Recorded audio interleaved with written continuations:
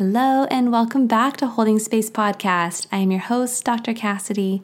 In today's episode, I share a conversation I have with Brittani Ehrhorn. Brittani is a nurse. She's also an advocate and activist for Turner syndrome. One of my hopes with the podcast is to offer education and resources and engage in dialogue when it comes to things that we don't often talk about. Turner syndrome is not something I knew very much about before really talking to Brittani. And after learning more myself, was excited to have her on the podcast and engage in conversation and share more about Turner syndrome with all of you, offering education and resources, which Brittani does. I'm excited to share her with all of you, so let's get to the conversation. You're listening to Holding Space Podcast with Dr. Cassidy Freitas, licensed marriage and family therapist. The information shared in this podcast is not a substitute for seeking help from a licensed mental health professional. Now, let's jump in. Hello, Brittani. Thank you so much for recording this episode with me today. Oh, I'm so excited, and thank you for the opportunity. So, Brittani, you and I first met, I think it was late winter last year at a women's retreat. And while we were there, you shared with me some of the work that you were doing as an activist around Turner syndrome. And I wasn't too familiar with Turner syndrome, so you educated me and offered me lots of information and shared with me that you would love to be on the podcast and share more about Turner syndrome as part of your activist work. And I was really excited to have you on and to offer you as a resource. So share this a little bit more about the work that you do. Absolutely. So I am actually a registered nurse, and I'm in graduate school to become a nurse practitioner. I live in Southern California. I have 3 siblings who I'm close with, and we all live really close to each other. And I am just super passionate about helping others, spreading awareness about Turner syndrome, and also just creating community in the context of having Turner syndrome, but just in general as well. Anything that has to do with building community, I am all about. So could you share with us a little bit more about what Turner syndrome is for those who may not know? Absolutely. So Turner syndrome is an abnormality with the very last chromosome out of our 46 chromosomes, where I'm actually missing my very last chromosome, and that's kind of the classic karyotype of Turner syndrome, meaning that's kind of the classic genetic makeup. And it primarily is picked up because women are the only ones who have Turner syndrome, and they start to have a decline in growth. Growing up, they tend to not kind of stay on a good growth pattern. They might have, other endocrine problems, cardiac problems, and, possibly some learning and developmental delays as well. But there are definitely a lot of old practices and old science in describing someone with Turner syndrome, where they're basically described as, not having proper mental function. They're, very, very short, and just not average in a lot of ways. That's kind of an old description of it, but I've come to see it's a spectrum, just like any other condition that someone might have, where, people live a pretty normal life. And, they might just have different aspects of their lives that are more impacted by Turner syndrome than not. So I know that one of the things you shared with me is that your family has been a huge support system for you, and your parents have been big advocates.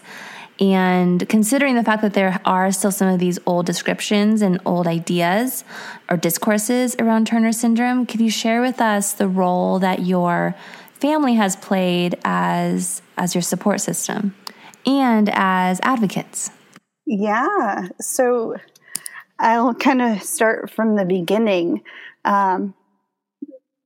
Before I even had memories of, having Turner syndrome, my parents found out at birth that I had Turner syndrome, which is phenomenal and something that I'm so thankful for, to get care right away. And right away, my parents found the medical professionals who were most aware of Turner syndrome and practiced in Turner syndrome and knowledgeable about it. So we actually would travel quite far to Northern California to see my specialists. And so in that sense, my parents were huge advocates for me. But on an everyday basis, I went to a very small private school, and my parents told our family that I had Turner syndrome, but growing up, my friends did not know that I had Turner syndrome because they wanted me to be treated like a normal kid and be able to be viewed just like everybody else and be given the same opportunities as everybody else. And for me not to have the mentality ultimately that, I was different and that I, had a crutch, so to speak. Wow. So do you feel like having parents who were such big advocates has influenced, the own ways in which you advocate for yourself now and maybe even advocate for others? Yeah, it's been a huge impact. I mean, ultimately, it's shown me how to care and advocate for myself and for others. And it made me want to go into the healthcare profession to be able to advocate for others with Turner syndrome. So really, it's created a passion in me and kind of a foundation for, what I think is important to help others from a healthcare standpoint. So I know how you and I have talked in the past about how you've had to face some of the myths or societal messages out there on Turner syndrome. So what are some of the myths that you would like to disrupt, the myths out there on Turner syndrome? Some of the myths are that, women with Turner syndrome or girls with Turner syndrome can't live a normal life, that they are, mentally and, developmentally challenged and, can't function normally. It's something I've seen literally in the textbooks that I've seen, in my biology classes, my nursing classes. They don't describe these scientific, medical books don't describe Turner syndrome in detail, and it doesn't give the nuances about Turner syndrome that, there's so much that can be done to create a very good quality of life for individuals. The myths are that there's a short lifespan, the mental capacity is not normal. And that's something that I have seen not to be true. Sadly, I've seen it get into the heads of some people I know with Turner syndrome. Maybe they do have some things that are harder than others, but it definitely hurts my heart when they kind of focus on that and, say, oh, I have Turner syndrome, so it's because of that I have this problem and it's never going to get fixed. So those are some of the things that I feel are myths and that I've seen, tangibly in books and kind of what's talked about amongst medical professionals who are not fully knowledgeable about Turner syndrome.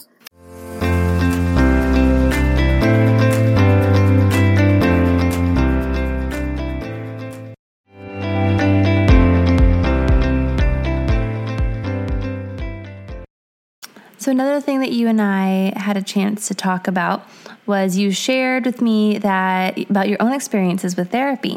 So I wonder if there's parts of those experiences that you could speak to for maybe those who are listening who are maybe nervous about therapy or curious in how therapy could be supportive. So if you could share a little bit about your experience. Absolutely. In my life, I started therapy about 7 years ago. I had, thought positively of therapy before, even though I had never had any experience with it. And I was very open to it after just some, hard life events that had happened at the time.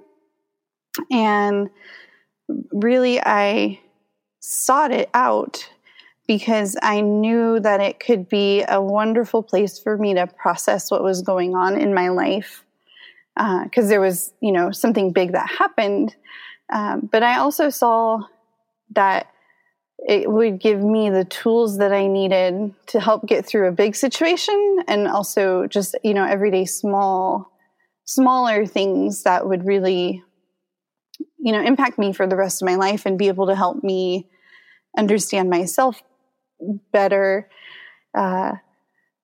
So the ways it's kind of specifically helped me, I've been able to really dig deep and learn a lot about myself and kind of what makes me tick and why, just how I function, in good ways, because we all have very good qualities, and I like to think we all have motivation for why we do things, and it's important to know what that is.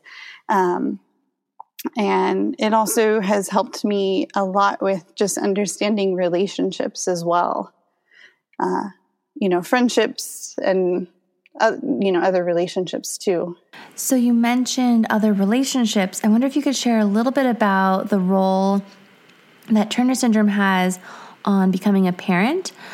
So for instance, does having Turner syndrome impact your reproductive life? Absolutely, it does. And that's a very good question.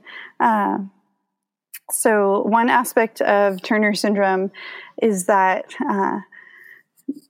it usually impacts the reproductive system, where girls with Turner syndrome usually are born without eggs. They don't go through puberty on their own, which was my case. And that has impacted me because I won't be able to have kids on my own. And then kind of even more recently, I was born with a heart condition. And as an adult now, it's kind of been processed with my cardiologist that it would probably be best not to even carry a child on my own. So I would definitely look at adoption for my own journey in having a family. And that's actually the case, with a lot of people with Turner syndrome. IVF is an option if you have the right amount of health in place. But if, there's something that might be impacted by that, then adoption is actually something that a lot of women choose to start a family when they have Turner syndrome. Even as a child, before I even, kind of had a little bit of progression of my heart condition, where it wasn't out of the question to do like IVF. In my head, like even as a 10-year-old, that wasn't even an option for me. Adoption was what I knew was going to be my journey. So that's kind of cool that it's always been on my heart for such a long time. Oh, Brittani, I'm so excited for you for when that time comes, for when that happens, especially considering how long it's been on your heart. I had another question for you, and this is related to diagnoses and labels. So I have a lot of clients who carry their own diagnoses, some before they came to see me, some that we came to together when it was appropriate. And diagnoses and labels can sometimes be really useful in terms of getting the right support or in terms of helping really identify an experience that somebody's having and feeling less alone. Other times, diagnoses and labels can be really sticky and can also sometimes add to the suffering. So I'm curious to hear about your personal experience with when it comes to labels and diagnoses. Yeah, so I'm thankful for the foundation that my parents laid in terms of acknowledging I have Turner syndrome and it's a part of who I am, but not kind of making it to where it was like my defining aspect as a human being. They didn't tell my friends or my friends' parents that I had this chromosomal abnormality, because really, I was functioning as a normal, I'm functioning as a normal person, and it isn't my defining factor. I think that it's important to have knowledge, in terms of, if there's something going on, whether it's physically, mentally, emotionally. It's kind of good to have a description and knowledge about something, but there's just spectrums with every illness or diagnosis, and I think it's more about seeking the best care and having the right resources to function to the best that you can and be the best version of you and really be able to have good quality of life and feel like you have a purpose. Brittani, speaking of purpose, what are your hopes and dreams as an activist yourself? And I guess not just your activism goals, but also any personal goals that you have. Ooh, good question. I guess a personal hope would be to really be an advocate for others with Turner syndrome, and just, as a nurse, just advocate for those with health needs. I actually have huge hopes and dreams to start a clinic for women and girls with Turner syndrome, where they can get kind of a full scope of care. It's kind of something that stirred up in me during grad school. There's only a few clinics, probably 2 clinics in the United States, where they have so many specialists that are specifically knowledgeable with Turner syndrome. And I would love to be a nurse practitioner who can help be a primary care provider and then, kind of help run the clinic and facilitate all these, specialists and care that individuals would need. That's kind of a professional goal. I guess a personal goal would be to, have growing relationships with my family. I personally would love to be married and have a family one day as well. That's something that's definitely huge in terms of a goal for me. Wow, Brittani, this idea of a clinic sounds amazing. And starting a family, and I'm so excited to hopefully get to watch all of these ambitions and dreams come true for you, or for you to manifest them. So I'm wondering if you could share with us some of your favorite resources. Maybe somebody is listening to this podcast episode because they themselves have Turner syndrome, or someone they love has Turner syndrome, or they're just wanting to learn more. where would you send people to learn more? The first place that I would say to go to is actually the Turner Syndrome Society of the United States website. It's tssus.org. And on their website, they have so many articles with information that's actually current and up to date regarding Turner syndrome. It's got a lot of resources about local communities and connections for others with Turner syndrome, and for, families and parents as well. And they also have a lot of books on there too. And, I would just say in general, don't be scared of, something like a diagnosis or something that's new or just something that's unfamiliar. Kind of just do your research on it, kind of just gain more knowledge and, before you kind of begin making any judgments about it. And, the best place to do that are, research communities, kind of like the Turner Syndrome Society and, not just one textbook that has a paragraph about something.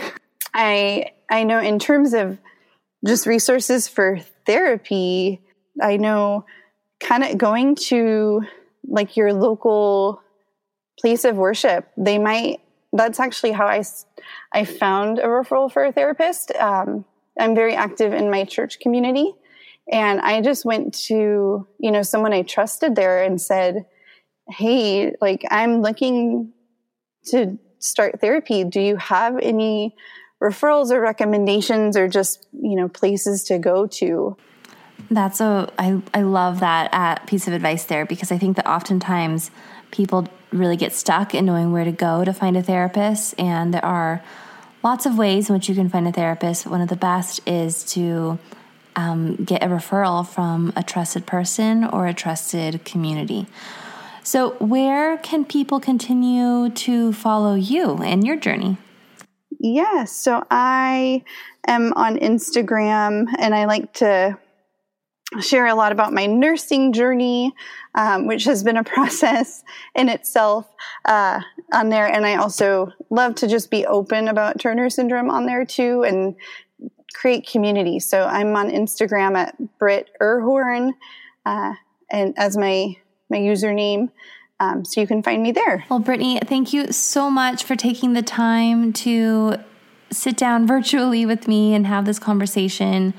It's just been such a pleasure to get to know you, and I'm excited to be able to share you with the Holding Space podcast audience. So thank you so much. Oh, well, it's been a pleasure to be able to interact with you more and spend more time chatting. And yeah, it's been a pleasure for me. You've been listening to Holding Space Podcast. I hope you enjoyed the information that was shared in this episode. If you did, you might want to subscribe and be the first to hear about future episodes as soon as they air.